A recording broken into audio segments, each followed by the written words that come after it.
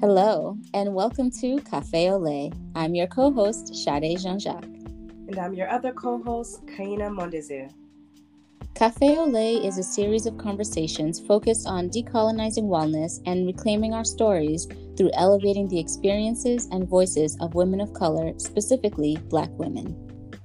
We will discuss topics such as gender roles, spirituality, sexual identity, and race as it intersects with healing and wellness.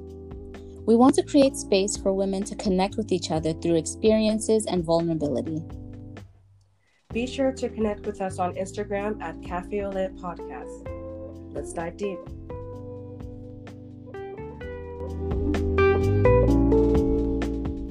Hello, everyone, and welcome back to Café Olé. I'm your co-host, Sade. Hello, happy Haitian Flag Day. This is Kaina. What's up, guys? Happy Haitian Flag Day. How are you doing? I'm feeling extra Haitian today. Might just swim in some sauce pois later. We'll see how it goes. Beautiful. How are you feeling today? I feel good. It was a beautiful weekend. I enjoyed the sun. Zora and I kicked it. We made another apple pie. Actually, it was an apple, pear, and peach pie, although we only had 3 little peaches, so it's pretty much an apple and pear pie. Either way, it's delicious. Oh, God. Now I want some peach cobbler. Yeah. Oh, God. I love a good cobbler. I'm literally drooling right now. It's been a while since I had a good peach cobbler. Yeah. Huh. You know what? We're going to have to make it whenever this quarantine is over. Truly. And you know what I was thinking about earlier? And then we can actually get to the topic. I want to make either a spinach and mushroom or a kale and mushroom quiche. Yo. You know I'm all for that. And I'm going to try to make it well, I don't know. I'm definitely not the crust. I'm not making the crust by scratch. Like, I'm not there yet as a human being. So the filling can be vegan, but the crust won't be. So you mean you won't be using any eggs? Okay, I need to think this through, guys. Basically, I'm leaving out cheese is what I should have just said. Okay. Well, yo, this is like Thanksgiving or the day after Thanksgiving dinner all over again when you were trying to make, what was it? But you were asking for mayo? Salad russe. Yes. God, seriously. Sometimes I'm like, do I even have a brain? Like, what is in my skull? I don't, like, I be bobbleheading all over the place. But is there actually anything in there? It happens. It'd be like that sometimes. All right, guys. This is what you have to deal with us. So welcome to our lives. And you're welcome. Yes. Today's topic is about our experience as first-generation Haitian Americans. Being raised by Haitian immigrants in America was like living in 2 separate worlds at once. And it took a while for me personally to be able to navigate through them both. I hear you. And same here. And I think with this, and, you know, of course, we'll talk about it more, a lot of being Haitian American, at least for me, involved living in the middle and not really knowing where I should sort of go in terms of how I identify, and then eventually realizing that, you know, it's not really a should, but more so of a personal choice. So yeah, I'm excited that we're talking about this because we've talked about this so often, you know, in the context of our lives. And then for me, even more so thinking about Zora and how she identifies or will identify, or how I identify her, I guess. And it's timely because it's Haitian Flag Day. So here we are. Yes. So what was it like growing up for you as Haitian American? Well, when I was living in Boston, it was very easy. Obviously, there's a very large Haitian community there. So all of my friends were Haitian and essentially living the same lives. We never had to explain to one another why we couldn't just like up and hang out after school. And we just already knew what it was. But when I moved to New Hampshire at the end of 5th grade, that's when I started to feel different, you know. Not only was I one of very few Black people in my school, I was the only Haitian person. And I didn't meet, so I moved to Nashua in 5th grade, and I didn't meet another Haitian person till a 7th or 8th grade. Shout out to Randy Leroy, my best friend. We're still besties. But we were so shocked because we always tell this story. We were in science class, and I don't remember what I said. I was sitting behind him, and he just turned around. He goes, "Yo, you Haitian?" And I was like, yeah, are you? He's like, yeah, I am. And we've been best friends ever since, because I was like, I found a fucking Haitian in Nashua, New Hampshire. This is amazing, you know? I hear you. Yeah. I mean, and that's amazing that you were able to connect with him, but I can't imagine. Actually, yes, I can, because that was my experience. Not really. I was gonna say I can't imagine not having someone who you feel like you culturally, relate to. But for me, I resonate with a lot of what you said, because I mean, I didn't grow up. Did I grow? So I moved around a lot when I was younger. And when I was living in the Boston area, so like Malden, Revere, Somerville, I was certainly, connected to more Haitian people. I had Haitian friends. They were living in my building. And then we moved further out to Salem, which had more Dominicans than anything.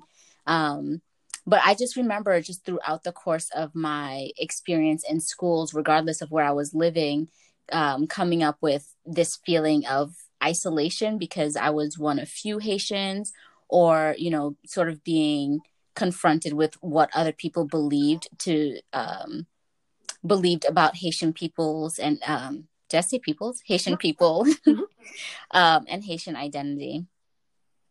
Okay. So what shaped or informed your understanding of your Haitian identity? I think a lot of it was about my upbringing and how my parents, especially my father, was very intentional about making sure that my brothers and I understood Haitian history, that we knew about where we came from.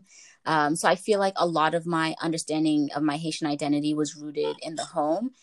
And I think some of that was challenged when I would go to school. I remember being in school and one of my teachers, my white teacher, well, actually I had all white teachers up until high school or something. But one of my teachers in class was talking about what it was like to live in Haiti and how, these people have no plumbing and, everyone in the neighborhood shares one toilet. And it was all these really negative things. And I was the only Haitian person in my class. And as he was talking, I remember everyone just looked back at me. And it was a similar experience to when, you're in history class, right? And people start talking about enslavement and you're the only Black person in class. Everybody looks at you. Everybody breaking their neck. Seriously, it's like, okay, I'm not a slave, bro. Stop fucking looking at me, Billy. Or you get chopped in the neck. But it was just so it felt isolating. And I was already a shy girl, so that didn't help me, in terms of participation in the classroom or anything. But again, every day when I went home, I had something strong to be connected with in terms of learning more about my Haitian culture outside of what misinformation was being shared in the classroom and other spaces. Yeah. And you know what? Whenever you tell me about how hard your parents went in making sure you guys knew Haiti's history, I always envy that, because obviously I knew the bare minimum for my parents, but more so I got the culture through their stories, their childhood stories, and I can just envision the neighborhood. And my mom said that when she wanted a snack, she would go outside to the front yard and pick a mango off the tree. You know what I mean? Stuff like that. Your friends, they'd go to the waterfall and play in the waterfall all day. Stuff like that. And music and art. But as far as actual Haitian history, other than the revolution, I didn't really know much. My parents felt that it was very important to improve their English, obviously, to be able to get better jobs. So they stopped speaking Creole at home. They would speak it to each other mostly, but not really to my siblings and I. And that's why my Creole is Malouk. Y'all, don't judge me. But I didn't truly dive into my Haitian identity until my freshman year of college. I went to UHeart, and for the first time since 5th grade, I was completely surrounded by Caribbean and African people. And it was, I don't want to say it was a culture shock, but honestly, coming from New Hampshire, it was a culture shock. I'm like, I haven't been around this many Black people outside of a family gathering in I don't know how long. But just being around all these people day in and day out really helped shape my identity. I feel you. And that culture shock is real. And so as I'm listening to you also, I'm wondering, because so before I ask this question, so I was talking with a friend, Don, obviously. And, I was telling him about this episode and I was like, yeah, this episode is going to be titled Americanish. And he was like, okay, but why not Haitianish? And I was like, because we're not Haitian-ish, we're American-ish. Mm-hmm. And he was like, and he really pushed back on that. And I'm wondering for you, do you feel that you are more Haitian than American, or what does it even mean to be American to you?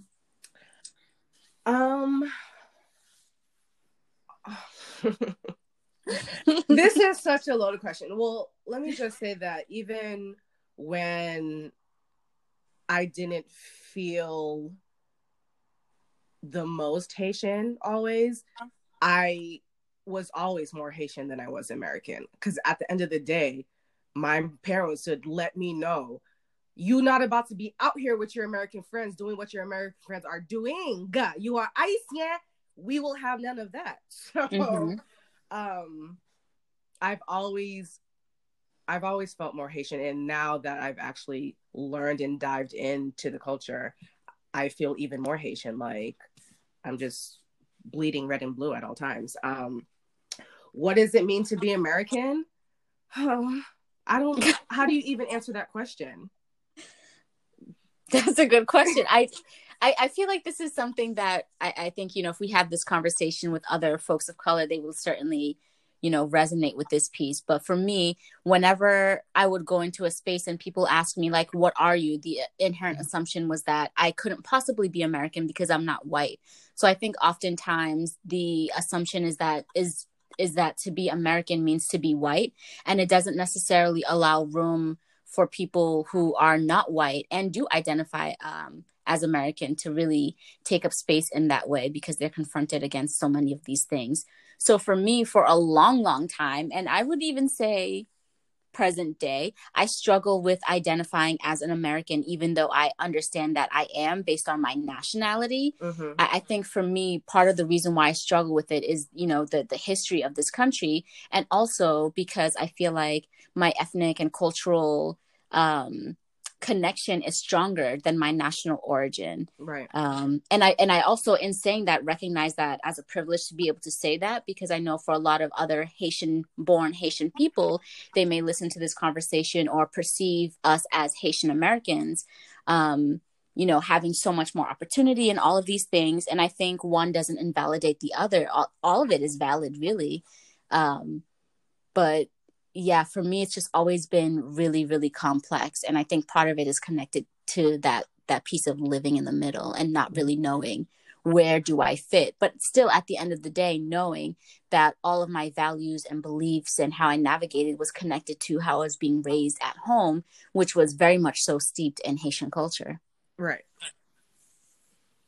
So I think, in talking about like how we were raised, and you mentioned, your parents already like letting you know that you're not going to be out here doing everything your American friends are doing. I remember my parents saying, mostly my father saying that, but he was explicit. He's like, listen, I'm not one of your white friends' parents. Like, you are not doing this and that, and sleepovers were not a thing. And it was very clear that we were Haitian. And for me, that distinction didn't only show up in the context of white and Haitian. It also showed up in the context of Haitian and Black. Mm-hmm. So I'm wondering for you, like, how do you think anti-Blackness showed up in your upbringing? Well, I feel like, I won't generalize and say all Caribbean people, although it seems to be the same consensus throughout all the Caribbean countries, that when Caribbean or African people come to America, they do feel a slight disconnect with the Black American culture. And basically they're just like, there's a slight difference between being white American and Black American. But they felt like there was more of a difference than being Black American and Haitian or Jamaican or Trini. Hmm. Yeah, I think that I hear that from folks who I've spoken with, that talk about that disconnect, but oftentimes it didn't necessarily reflect as simply a disconnect. It oftentimes sounded like a superiority, right? So Mm-hmm. talking with other folks from across the diaspora who are non-Black American Black people saying very negative things about Black Americans that reflected anti-Blackness, Mm-hmm. and I think that shows up in a few ways. And I remember really getting messages about how Haitian people, um, I don't want to say are better, but in thinking about history, right? Obviously, Haiti's the first independent Black republic, and that was like always a source of pride growing up, right? And it still is, right?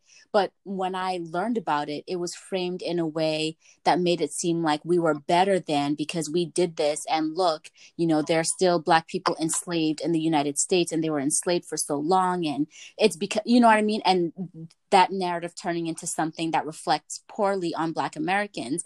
And it really wasn't until I got older, I would say like end of high school, going into undergrad, that I realized that I had a lot of unlearning to do. And realizing like that internalized Blackness showed up in me in so many different ways that was connected to white supremacy and the messages that we receive as Black people from white supremacy, and Mm-hmm. also the messages I received in learning more about my Haitian culture and identity. And I don't necessarily think that bias that Haitian people hold, that other non-Black Americans, Black people hold, it is connected. It's also connected to white supremacy. Oh, of course. Absolutely. How were you confronted with anti-Haitianism growing up?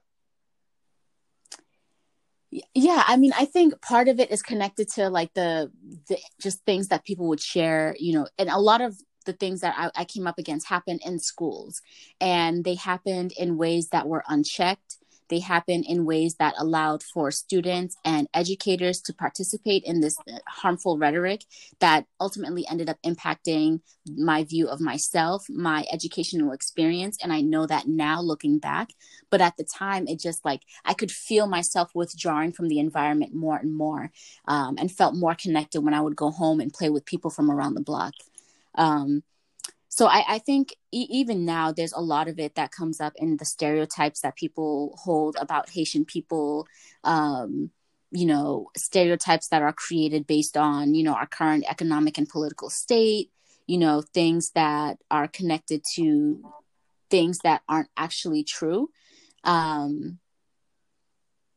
So the things that I remember the most are certainly the ones that happened in the classroom, and how people talked about Haiti, or even, like I mentioned earlier, getting to that segment of the history book and talking about enslavement. Talking about Haiti was like two sentences, and, we glossed over it as if it were nothing. And at the time, I didn't really say anything about it because I knew that I was getting this education elsewhere, but it did have a big impact. Yeah. What are ways that you feel like you were confronted with anti-Haitianism?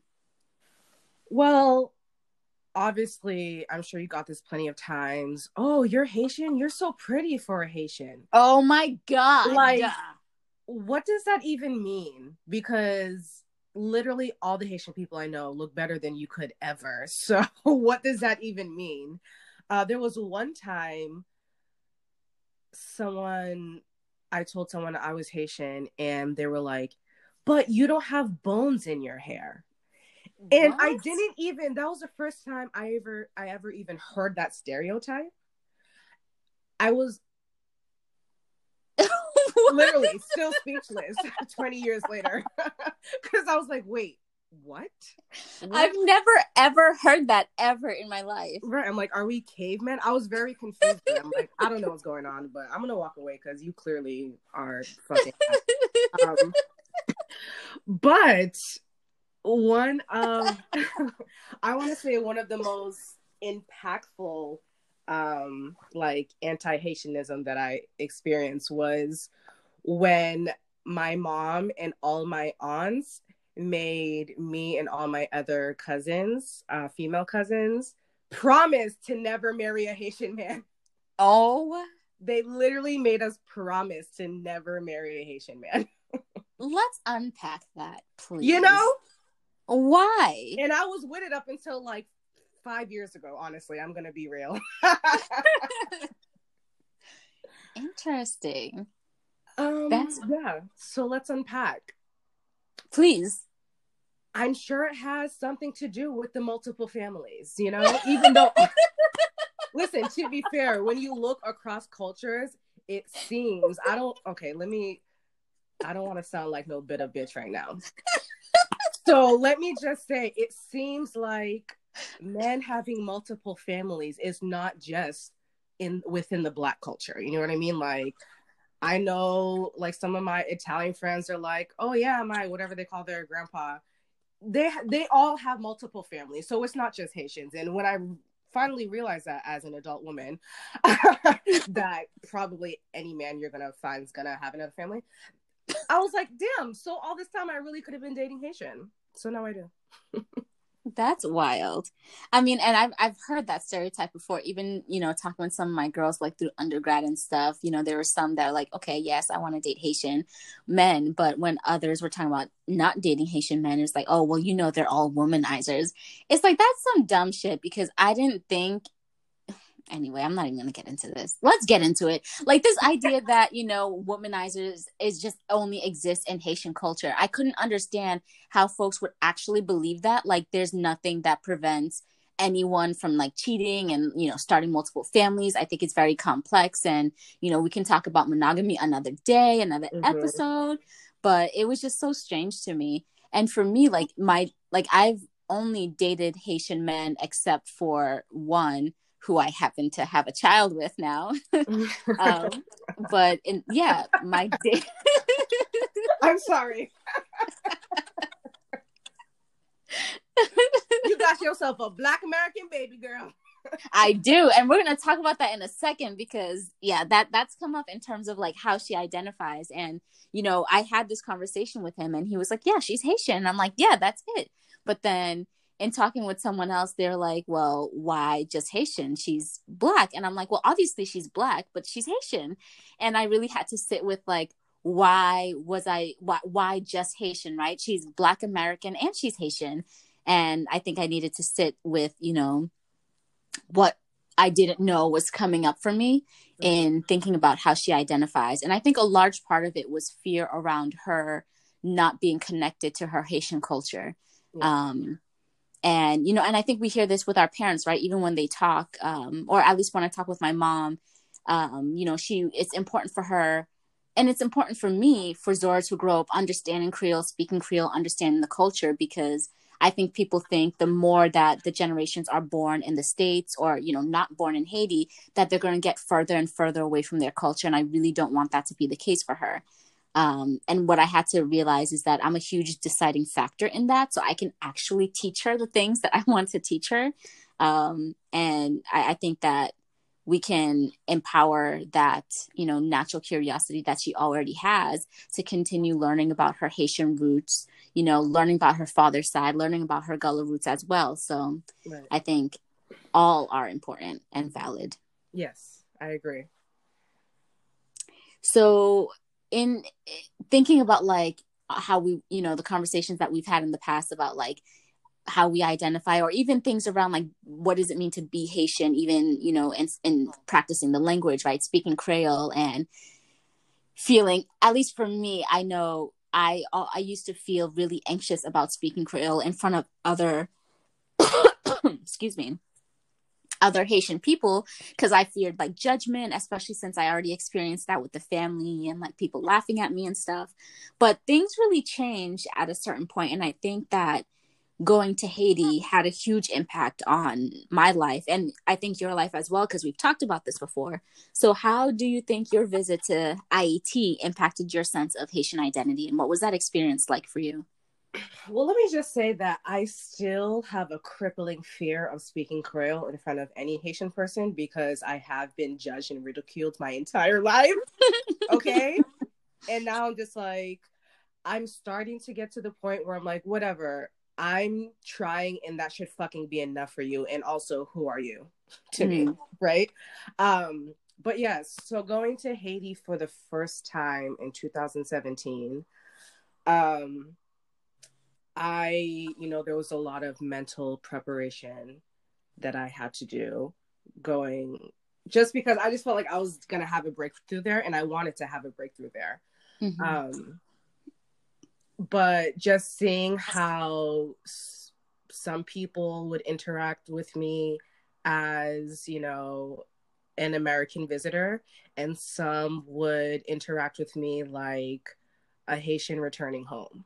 So it was a great experience. There was some guy who was like, oh, I told him I was Haitian, and he's like, oh, where were you born? And I was like, well, I was born in America, but my parents are from here. I'm Haitian, like the end of story. And he was like, he literally laughed in my face, Sade. He laughed in my face and said, you're American. And I walked away from him because I was going to chop him in the neck. But then the next day I was buying art. There was a bunch of vendors on the beach, and I was speaking with the different artists, and they were just like, nope, your family, your home, you're Haitian. And I was like, thank you. Not that I needed that, but I really did. I feel you. I do. And I went to Haiti for the first time in 2016, and I traveled with a group of white people, and one in particular that had gone to Haiti a couple times before and was just wanting to treat me as her little Haitian token. Have you had this? Have you had that? Did you try this? Do you know? Doug, stop. And we did have to have that conversation. But when I got there, we met up with another group of white women who had been doing work, air quotes, you can't see me, but that's what I'm doing, who had been doing work in Haiti for the last like 15, 20 years. And they were really like, oh my God, this is your first experience here, and we get to show you Haiti. And I really resented that, because even though that was my first time in Haiti, it felt so familiar to me, because like the same way that you describe your mom describing and really painting a picture of what it was like to grow up in Haiti is the same thing that I experienced, right? My mom telling me about, stories living by the water and, fishing and just being with the land. And my father telling me his stories, growing up. And, he grew up in a different, in a very different way, because my grandfather was the chief of police. So, in terms of class, he was part of the bourgeoisie. So, their experiences were very different. And I think hearing from both my parents about their experiences and the experiences of my grandparents really painted a very vivid picture of, Haiti. So when I got there, it felt like familiar land. And I struggled a bit because these white people were doing the most, and it was hard, recognizing and knowing that the work that they're doing is actually contributing to the high rates of unemployment in Haiti. And we can go into that at a different time, but it was really conflicting. But in terms of like my own personal journey, I remember we were in a meeting at one of the local universities, and, we met with these folks who are obviously Haitian. And one of them looked at me and he was just like, you're Haitian. And I was like, yeah. And he looked at me from across the table, and he was asking if it was my first time there. And I said, yes. And he was like, it's not the last time. I was like, definitely not. And all of this whole exchange is happening in Creole. And then he looked at me and he says, welcome home. Yo, yes. Yo, my heart, the way that my heart felt in that moment, I can't even describe it, yo. I can't. It was been so freaking ugly, snot crying all over the table. Listen. It was something that none of the people around the table could even understand, could even comprehend what was happening in that moment. Yeah. But for me, it was so validating to, one, be welcomed like that, and two, to also just be received as another Haitian, and not this sort of distinction between, well, you're American and you're not Haitian enough. So it was really comforting, and it was something that I didn't know I needed, but it was an amazing experience. Right. When I went to Haiti, I just the drive from the airport to the resort was like an hour long. and just so many things, so many ideas, and so many things were being birthed within me. And I'm like, all right, I gotta come back and do like real work. Like not like the air quotes work, but also not on some mission bullshit. Like, I'm sorry, I'm sure that helps, but not on some mission bullshit. Like, I'm trying to go back and create jobs, you know what I mean? I'm trying to really do some shit. And I feel like there's a certain level of Haitianness I can't reach until I'm literally foot on the ground doing work and doing stuff for my people. And that's one of my biggest passions ever since that trip. You know, yes, and I love to hear that, and I love connecting with other Haitian Americans that think similarly in terms of wanting to connect more with Haiti and some of the work that's happening. Because when I went to the DR in 2017, and we were working with Haitian folks that lived and worked on the bateys, the sugar plantations, because they came from Haiti, you know, for work and for a better opportunity. Long story short, they're on these sugar plantations working. And when I traveled there, I traveled with two groups of students. The students that I was directly advising, there was about a group of 6 of them. 5 out of the 6 were Black, you know, very, you know, Jamaican, Black American, and there was one white student that traveled with us in that group. So when we were going around the bateys, I was the translator, which made me very, very happy, because I was at a point where I was like, I can speak the language, and I know I do, and it was really coming out fluidly. So that was different experience. But so we were walking around the bateys doing these interviews and talking with folks about their experiences, just to understand what it meant to, you know, in terms of my unpacking migration, specifically considering the history of Haiti and the Dominican Republic. And one of the things that came up often in talking with these folks is how happy they were to see other Black faces doing this work. And they were talking about, you know, they always see, and now how they framed Americans, they always see Americans, which for them meant white people, coming into their communities and doing things that they don't necessarily agree with, doing things that were really condescending, and really doing things that didn't recognize the humanity in them, which was really touching for all of us to hear in terms of just understanding more the impact of really volunteerism and that culture. And also the other side of the issue is that it's not a lot of Black and brown faces going into Black and brown communities. So it was very leveled and layered. So yeah, this piece of like, we need to be connected more and, you know, doing this work, whatever this work is. I think that representation matters. And certainly representation with the understanding that folks who are going there need to have the understanding of certain, you know, historical backgrounds and, you know, present day contexts that impact, you know, lived experiences. Yeah, I completely agree. What are some positive ways your identity has been affirmed? I think when I got to the point of healing through things that I needed to heal through in terms of like how I identify and who I can be, once I decided that that's actually for me to decide, it changed things significantly in so many ways. But, you know, in the context of like being Haitian American, and again, like I said, I still struggle around that Americanness in different ways now than I did in the past. I think that has been really affirming to me, and knowing and believing that I'm allowed to take up space because I am, has been really affirming. So I find that a lot of the things that I struggled with when I was younger, I certainly don't struggle with now, but it didn't happen without a lot of intentional unlearning and learning, specifically around unlearning anti-Blackness and how I perpetuated it, and maybe ways that I still perpetuate it and I'm not fully aware of. But I do feel very affirmed in the spaces that I occupy, and in the community that I hold, communities that I hold, and the communities that hold me as well. You know, and I think you can definitely identify with this. When I was younger, whenever I'd go to school, I'd always be so embarrassed because I always smelled like food. You know, like it's 8 o'clock in the morning. You walk into your classroom and someone's like, I smell onions and rice. And I'm just like, yo, can you making this situation mad hot right now? Can you relax? And I'd always be like, oh my God, let me like shove my jacket into my locker or my cubby to hide the smell.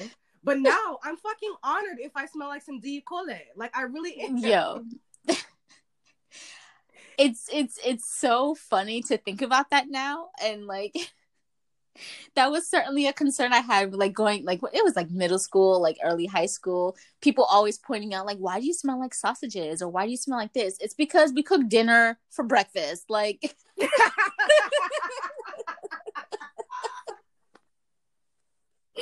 my friends would always be so confused when they're like, "Oh, what are you having for breakfast?"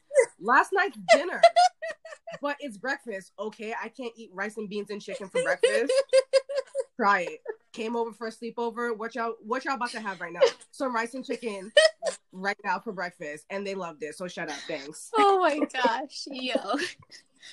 The culture clashes were so hilarious, and even now, like it's still so funny. They're like, "Oh, we had cereal," and not to say like I didn't have cereal growing up or eggs or whatever, but this very like folks were really like committed to what breakfast had to be and what lunch had to be. Like at lunch, when everyone's whipping out a, tuna fish sandwich on white bread with Cape Cod chips, I had my Diria sauce pot. Like that's just, that's just what it is, and they're like, oh, why does it smell like that? Also, can I have some? No, because you're rude and you just yucked my yum. So no.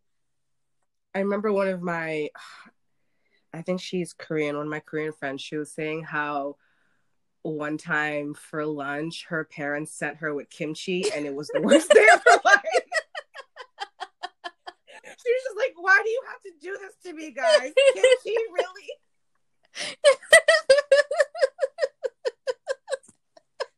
And I said, girl, I feel you, okay? When they send us with fish for lunch. Yo.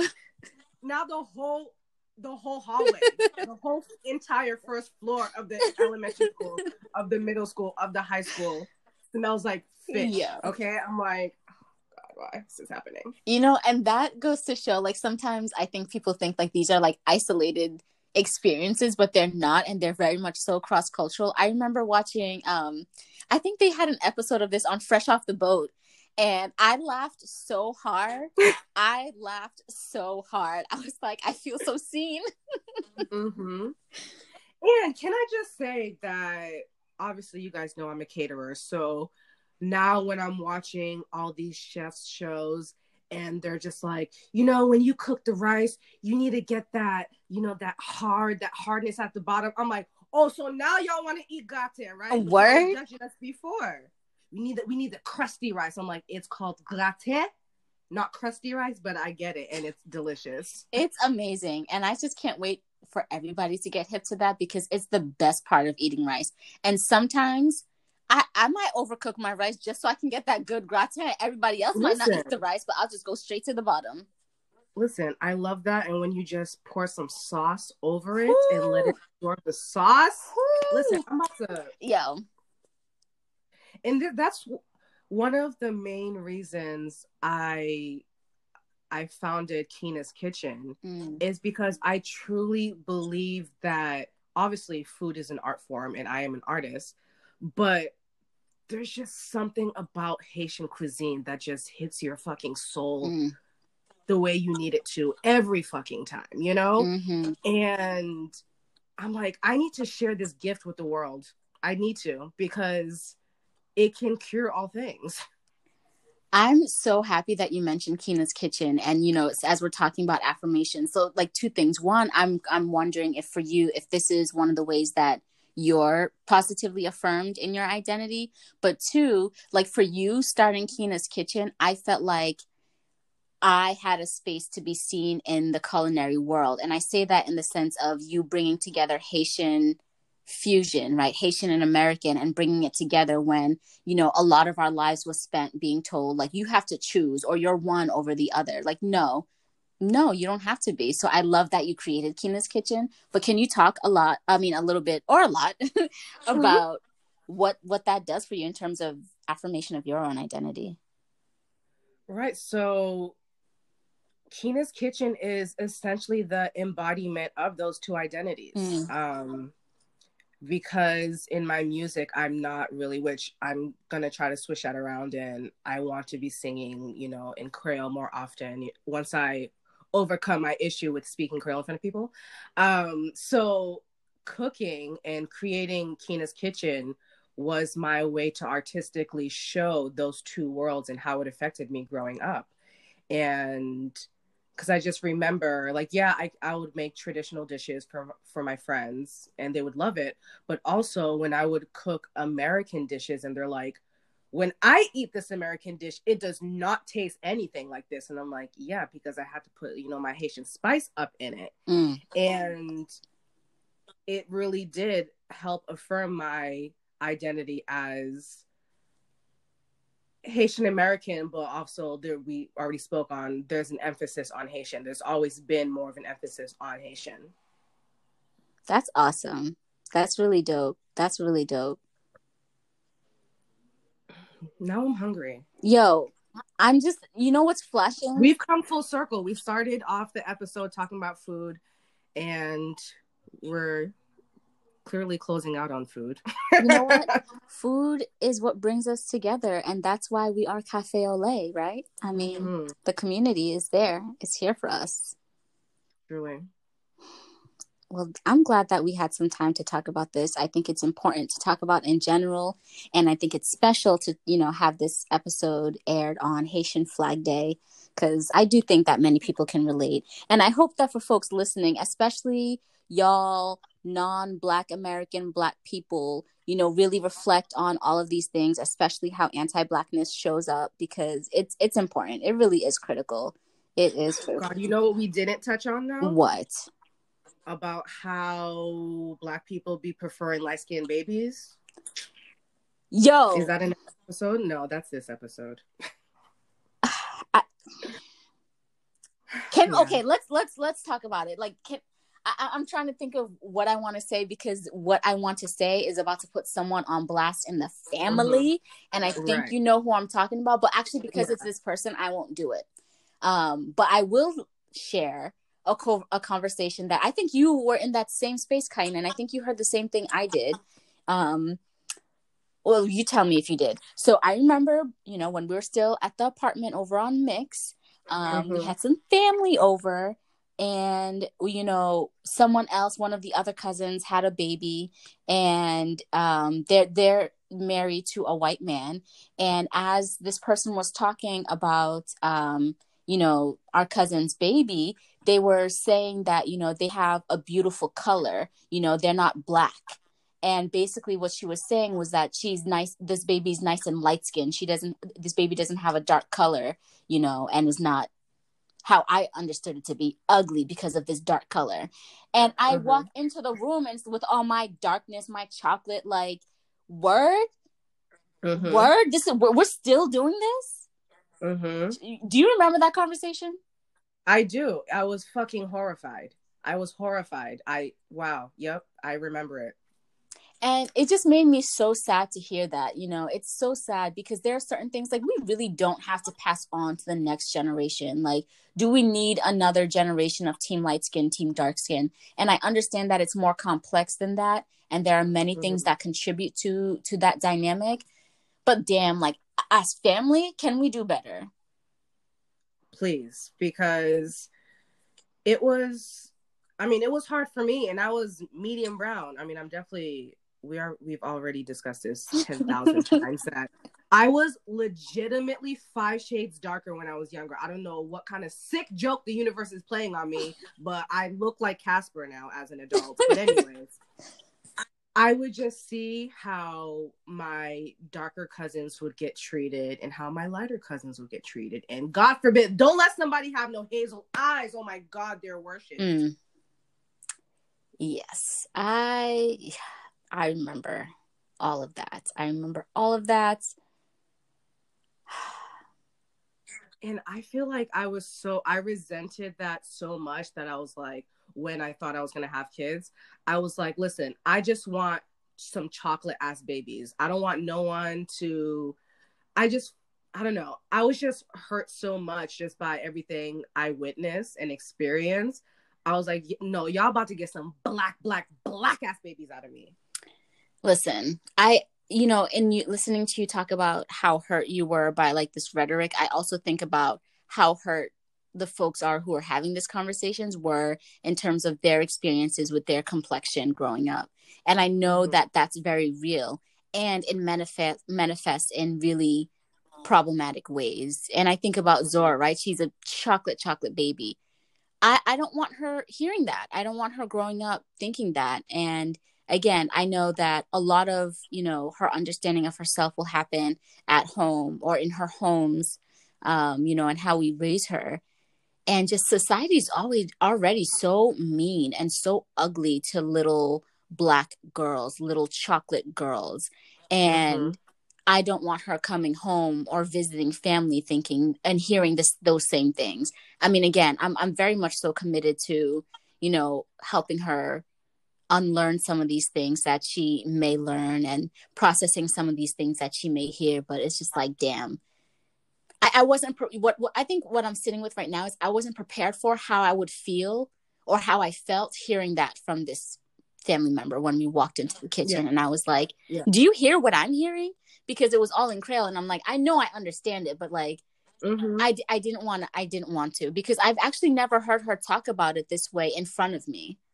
Yeah, me neither. And we already discussed it, and I told you, had it been anyone else, I would have went off. I would have went off on another level of off. So that's why Haitian people, the real Haitians, I say that in quote, they be calling me American, because I don't believe in that you're my elder, so I'm going to hold my tongue. If you're wrong, you're wrong. I'm going to tell you you're wrong. And not that it has to be in a hostile way. Definitely not. But I'm not just going to like smile and nod because you're an elder. Like, if you saying some off the wall shit, I'm going to tell you like, hey, that's a little off the wall, and probably don't say that again because it's hurtful or XYZ, whatever it said. But I'm all about healthy confrontations. Well, I say that I'm a non-confrontational, but I would love it.